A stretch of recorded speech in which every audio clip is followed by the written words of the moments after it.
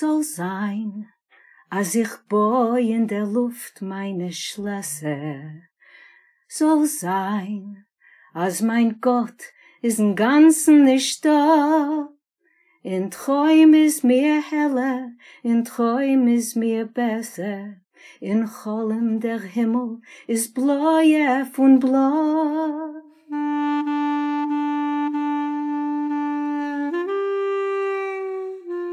Hi, I'm Jay Ruderman, and welcome to All About Change, a podcast showcasing individuals who leverage the hardships that have been thrown at them to better other people's lives. This is all wrong. I say put mental health first, because if you don't... This generation of Americans has already had enough. I stand before you not as an expert, but as a concerned citizen. Because activism is the mission of the Ruderman Family Foundation. Today on our show, Eleanor Risa. I thought I was the daughter of that guy, the guy with the false teeth and the number who didn't belong here. Eleanor Risa is a prize-winning actress, director, playwright, and author.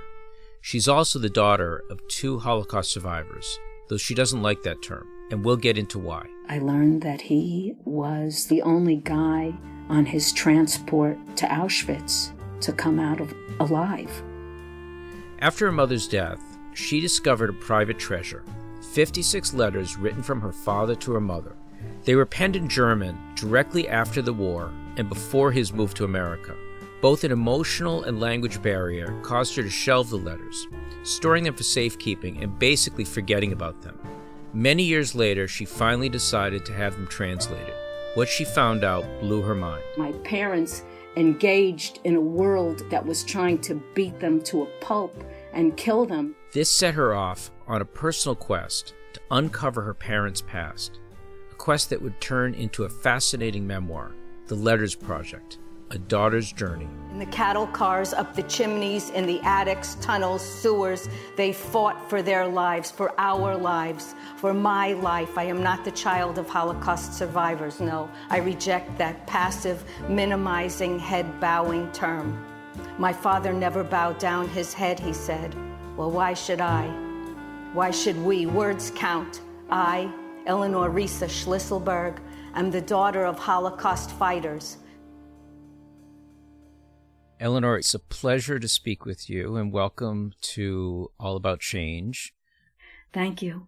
You have a fascinating story that's contained in your book, The Letters Project. And maybe you could tell us from the beginning how it started, about finding some letters in your mother's lingerie drawer. When my mother died in 1986, in her lingerie drawer, when I was cleaning out her apartment, I found this beautiful purse.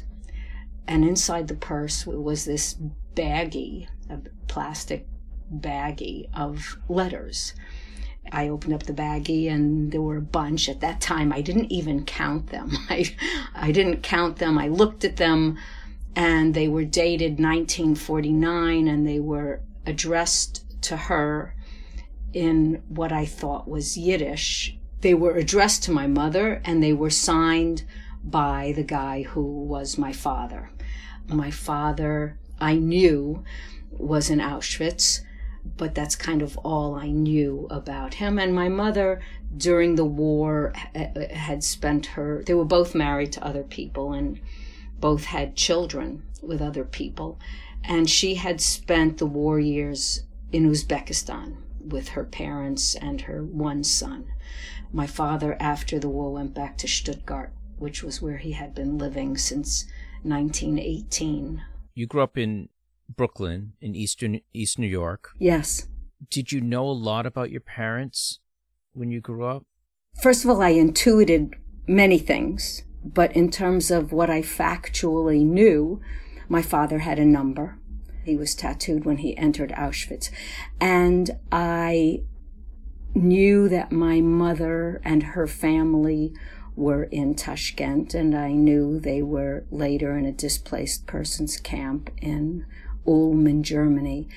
And I knew my mother had typhus, but I didn't know anything hardly. I knew mainly things from photographs, Jay. It was like all these black and white photographs, and it would be like, well, that person, you know, cousin so-and-so, tanta, aunt so-and-so, uncle so-and-so, gone, dead, unknown, on Jewish holidays.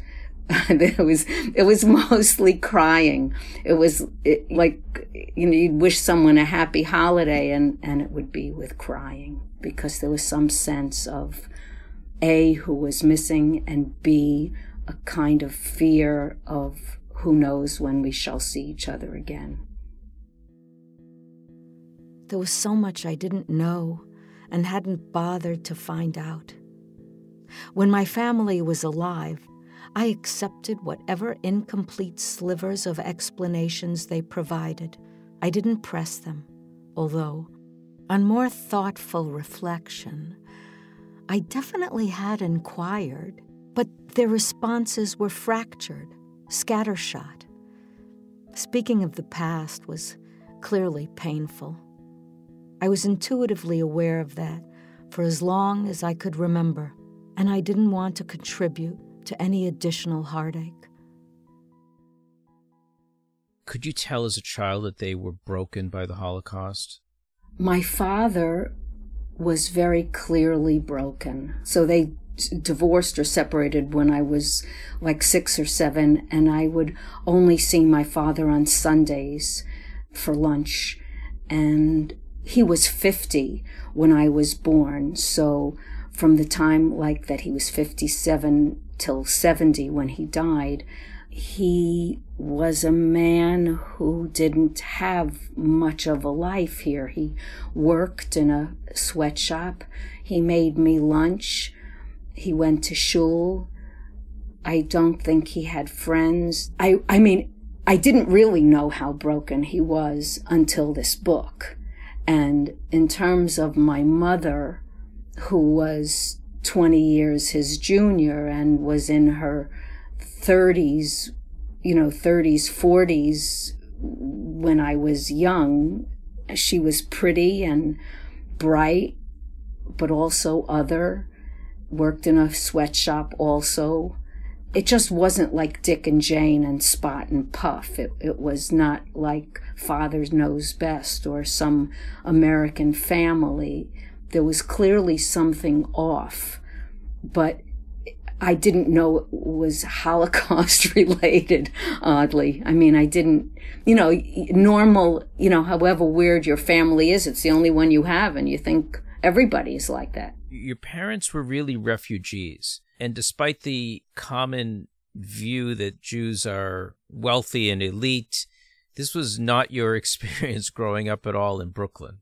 No, not at all. We lived in a neighborhood with Black and Hispanic people, and the white people that lived in the neighborhood were all immigrants. They were all from somewhere else. I don't think there was one white, waspy, all-American family that lived anywhere nearby or that was in school, public school, with me. I would say we were from the lower economic class of New York. But I understand from listening to interviews that you've done that you yourself as a child had a very happy childhood in Brooklyn. I would say I had a happy childhood. I had a happy childhood with sad parents. But they were aware of the joys of life, and they appreciated life, and they were grateful for little things like something that tasted delicious, or a fantastic meal, or a flower, or a plant. My grandparents, who also lived through the war in Tashkent with my mother, they were broken, but they were full of life and full of love, and baked and made things, and it was a simple life, but gosh, it was rich. I mean, they were poor, but it was a rich life. Your father dies in 1976, right, and your mother dies in 1986. Yeah. You find letters that your mother had hidden, that your father had written, and then 2018 comes around, and you start to have these letters translated. Right. And what happens at that time? At that time, I was working on a show called Indecent on Broadway, and so I was making some good money. I felt somehow privileged to be in this show with these, a Tony winner, a Pulitzer Prize winner, who had spent like 10 years pursuing this dream of this play. I thought, well, maybe I should pursue my things of interest. And so I found, but it turns out there were 56 letters in that plastic bag, in that purse. And it turns out that those letters were like, July 24th, 1949, July 26th, 1940, they were some separated by a day or two, others separated by a week. And they were on legal size paper.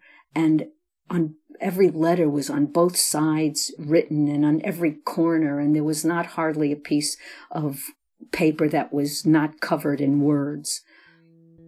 I didn't know where or how to begin. I wasn't even sure in what language the letters were written. It looked like German, but that didn't make any sense to me. Why would my father write to my mother in German? I didn't think my mother spoke German.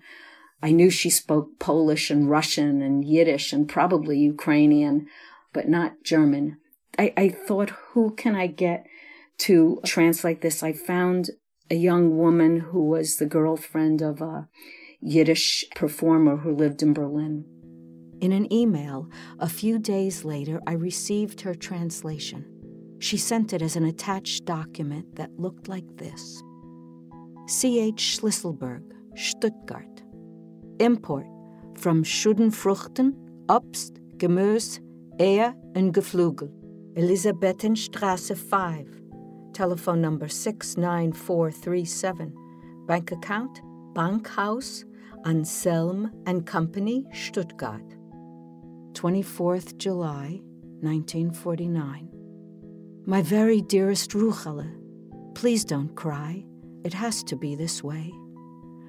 I'm longing these several weeks now to talk to you so that I can find some peace. I was happy about your detailed letter, and I hurried to answer you so that you would have a sign of life in front of you, my love, as you begin your big journey. Yesterday I had a boring Sabbath, except for the letter from you. It was very, very empty here. Write to me often, my beloved Ruchele, as only this one joy remains for me, and we don't want to lose this, please. Keep this last fragment of our lives safe. I don't want to overwhelm you with big letters, but they serve as a reminder that I am alive and that you are my only light. Send my warmest regards to your beloved parents and Shamale. I am sending you greetings and kisses with all my heart. From your loving Haskell Schlüsselberg. I read the letter again and again. I felt like the ground had opened up and my father, who had been silent for over 40 years, was now speaking. Poetic words of love, no less. His voice was unrecognizable to me. And this woman, Yeva Lapsker, who was the first one that dealt with the letters, lived in Berlin, and I had a singing gig in Berlin in November of 2018. She had begun translating, I think, in September of 2018, and we were going to meet. We went to have coffee, and when we were sitting there, she said to me, my brother lives in Stuttgart, and that's where all the letters are. The stationery from my father had an address from Stuttgart. And she said, yeah, my brother lives in Stuttgart. And I said, well, that's nice. Good for you. Good for him. And I'll be going there in January. I said, well, great. Have a good time. And she said, the address is around the corner from where your father had his stationery. And if you want to come with me, I'll leave early and we can spend a few days there and go to Ulm as well, where the displaced persons camp was, which is nearby. And I thought, what? I mean, go there? For what? Isn't everybody dead? What's going to be there? A friend of mine, a writer in Israel, who had this hotel, and he called me as I was trying to figure out if I should go to Germany or not. And he said, I'm going to shut the hotel down for 2 weeks and bring in writers. Are you working on anything? And the date of those 2 weeks was 2 days after I would be finished with Yeva in Germany. And I just thought, okay, forget it. I'm going to go. I mean, everything is telling me to go. I'll go to Germany for a week, and then I'll go to Israel for 2, and we'll see what happens. And so you go to Germany, and it is, to say the least, an intensive visit in Germany. Yeah, I was only there for 4 days, but it turned out to feel like a lifetime, really. Germany has great archives, and if you want to know anything about anybody who was ever in Germany, they have paperwork on it. And in this one particular archive, there were stacks and stacks about my father. There was, in particular, one of the more devastating pieces of paper were my father had applied for a Wiedergutmachung, which means it's restitution.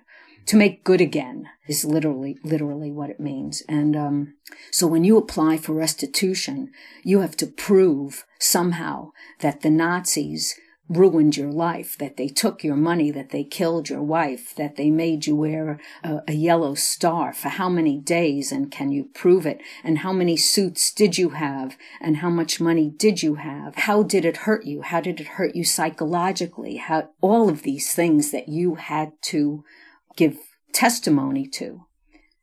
And Yeva, my translator, found in one of these archives 30 pages of my father, 30 pages of my father's testimony, where he speaks about his parents, who I knew little about, his first wife, his first daughter, who I knew nothing about, and speaks about the train to Auschwitz, about the beginning of the Nuremberg laws, where Jews were forbidden to hold jobs and to have anything. You know, what if you had money, good for you, but too bad, because you couldn't buy anything with it, because as a Jew you weren't allowed to shop here or there or there or there. And all my life I've looked at those photos of the Jews in the ghetto, of the Jews with the yellow star, of the Jews in the cattle cars in Auschwitz. I mean, I've seen every photo of the guys on the back laying down in their striped, horrible, thin out uniforms, looking gaunt and with their sunken eyes. And I've looked always for my father in those photos. Oh, is that him? Is that him?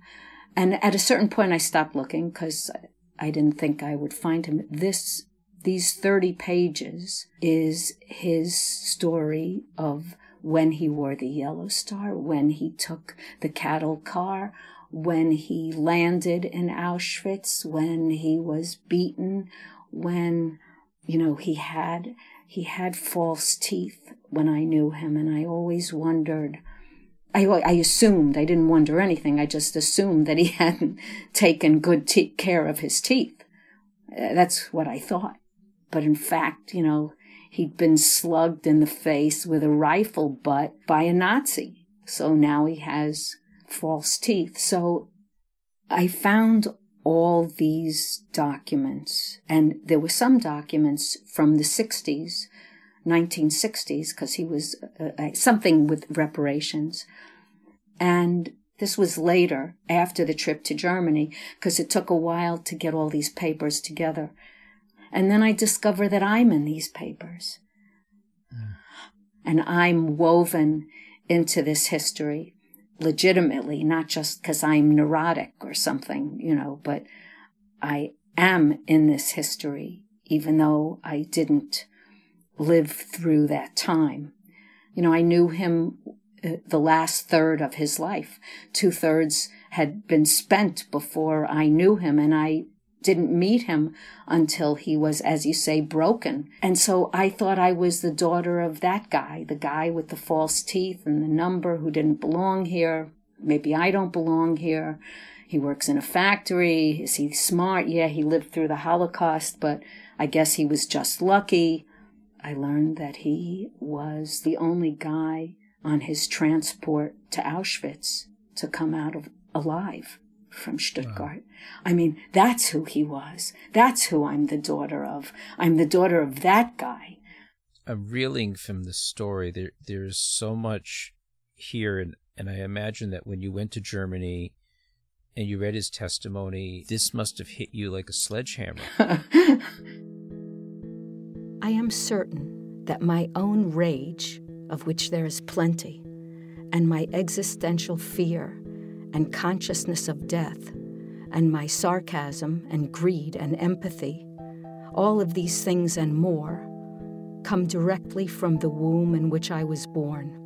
My genes contain the chromosomes of memory, their memory, my parents' memory, inherited trauma.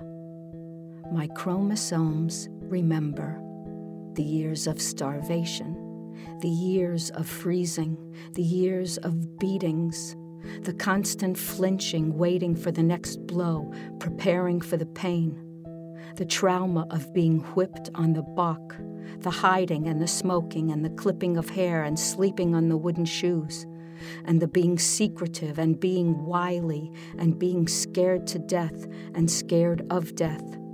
My radar is locked onto the stink of anti-Semitism and racism, as well as the cruel arbitrariness of extermination. A simple turn to the right or the left can hasten the end, or can equal the end. How can you ever be careful enough? For me, learning the specifics of what happened to my father from the testimony that I read were the most powerful things that I had ever experienced. In other words, like hearing, because these were his words, these were the words he himself said about being pushed into the cattle car and about how he was saved from a transport earlier because he was a good worker and they pulled him out of that particular transport that wound up transporting his soon-to-be murdered wife and soon-to-be murdered 6-year-old daughter. That my father felt that I was the reincarnation of his first daughter, Frida, saddened and surprised me. And yet I felt that too, that I had been given her life, that all of her bits and pieces had magically, karmically recombined to become me, that the cosmos would not permit her to die forever because her life was stolen. The crime was corrected. I am the correction. I am Frida's justice, Frida's revenge. My life is revenge.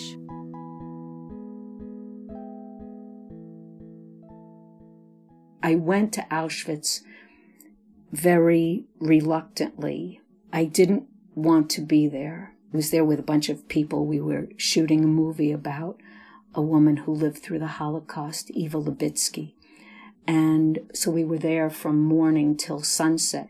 And the sky was about as beautiful a sunset as I had ever seen.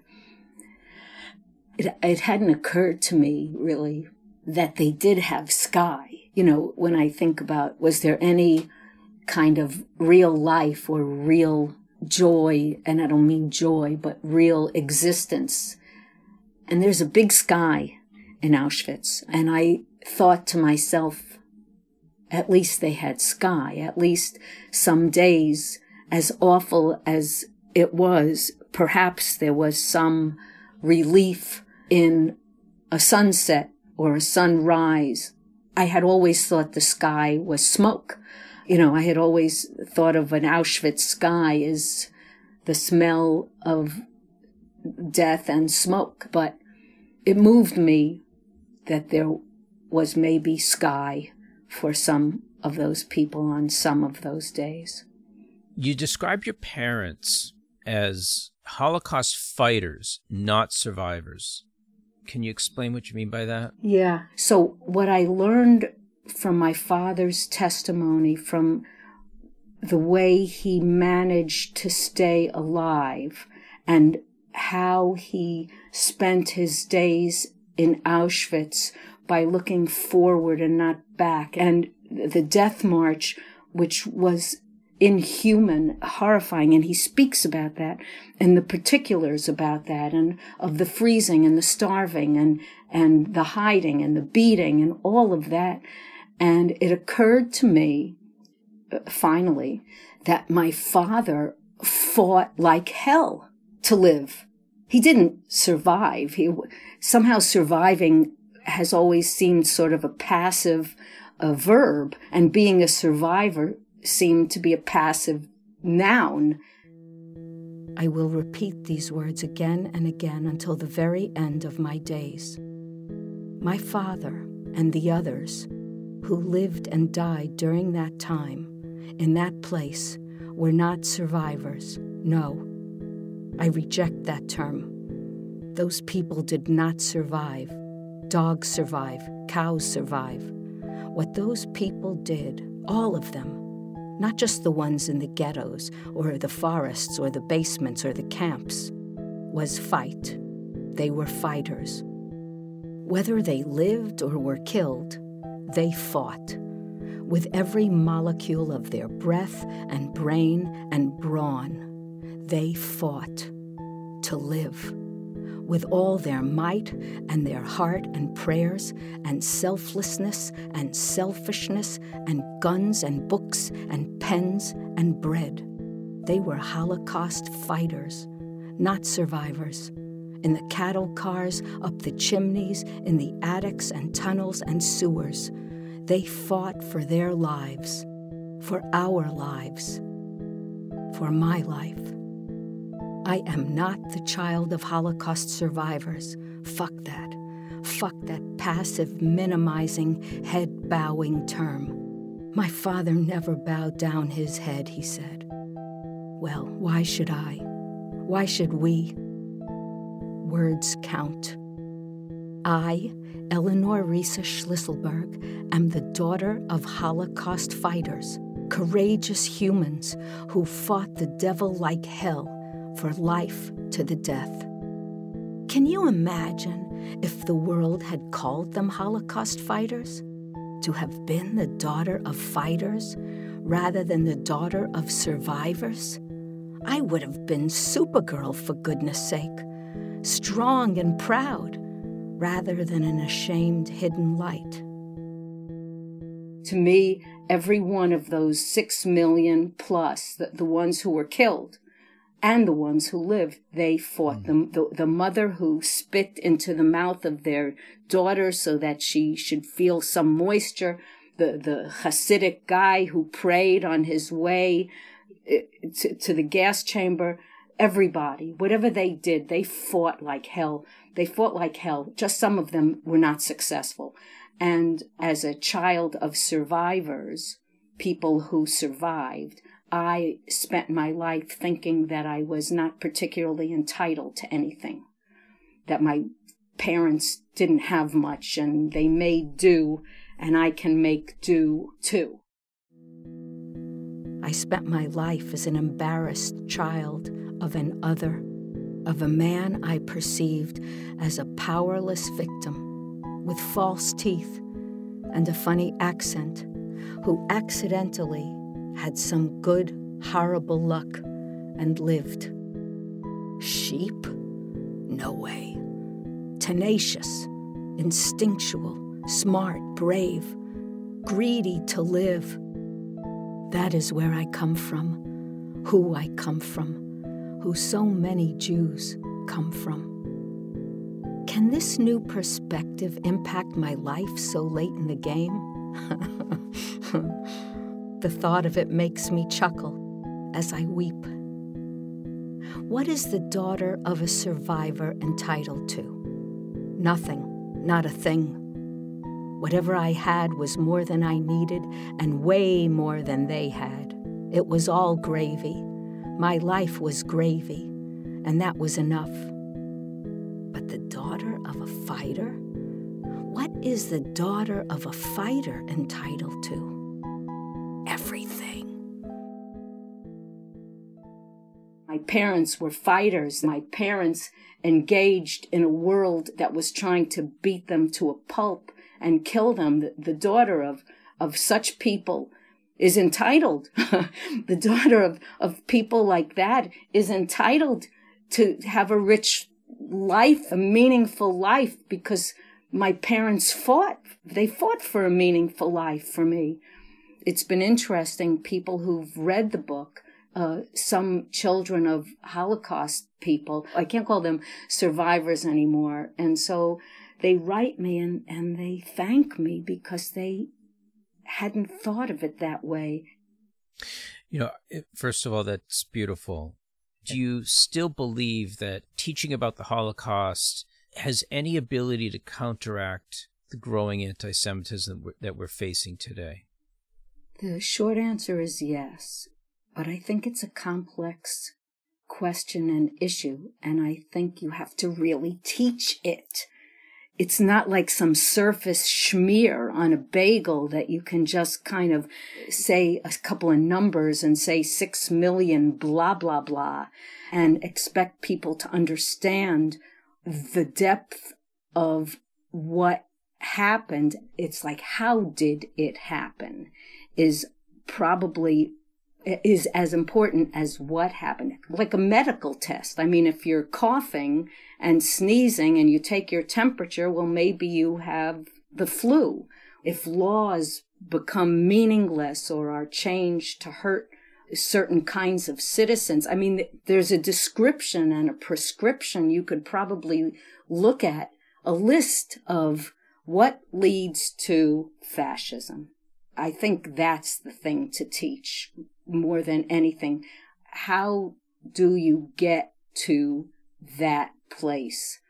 And I think there were German citizens who were very nice people, and maybe they weren't Nazis the first month or week or year, but they became Nazis. And what happens in a society that takes people who are, they don't want no trouble, they don't want no problem, they just want to live, and then they turn into beasts. And I think that is the thing to teach. Thank you for sharing that. I think that's profound. Eleanor, I want to end with Yiddish, because you've devoted your life to being a Yiddish performer and the love of the language, of how it's spoken. And I'm wondering, if you could share a little Yiddish with us. There's a little song, and it's called Soll sein, which means let it be. I'll translate it first so that you know. And he says, let it be that I build my castles in the air. Let it be that my God is not even there. My dreams are better. My dreams are bluer than blue. Let it be that my ship never comes to shore. Let it be that I never achieve my goals. What matters in this life is that we walk along a sunny path. And it goes like this. Soll sein, als ich boi in der Luft meine Schlösser. Soll sein, als mein Gott ist im Ganzen nicht da. In Träum ist mir heller, in Träum ist mir besser. In Cholem der Himmel ist bläuer von blau. In Träum ist mir heller, in Träum ist mir besser. In Cholem der Himmel ist bläuer von blau. Soll sein, als ich will kein Mut zum Ziel nicht gelangen. Soll sein, als mein Schiff wird nicht kommen zum Breg. Mir geht nicht in dem, mir soll huben der Gangen. mir geht noch in Gang auf a sonnigen Weg. Mir geht nicht in dem mir soll hoben der Gangen. Mir geht noch in Gang auf a sonnigen Weg. Beautiful. I could listen to you for hours. Oh, God, thank you, Jay. Thank you. Eleanor, it was a pleasure having you as a guest on All About Change. Thank you for your activism on behalf of children, of people who've experienced the Holocaust, of those who have gone through the Holocaust, and thank you for, bringing our culture to life. Thank you. I wish they could have seen it, lived it. Their lives were so hard, too hard, and yet so driven, so strong and relentless and determined, so that I could have this moment.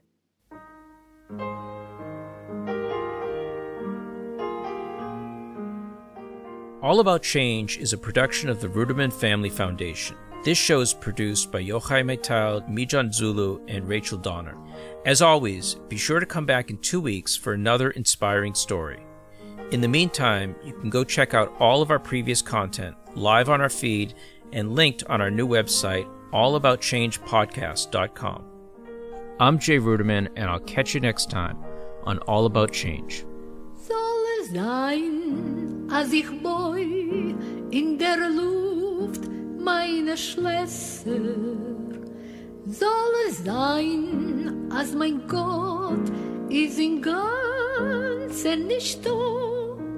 In Träum ist mir heller, in Träum ist mir besser. In Cholim der Himmel noch blauer von blau. In Träum ist mir heller, in Träum ist mir besser. In Cholim der Himmel noch blauer von blau.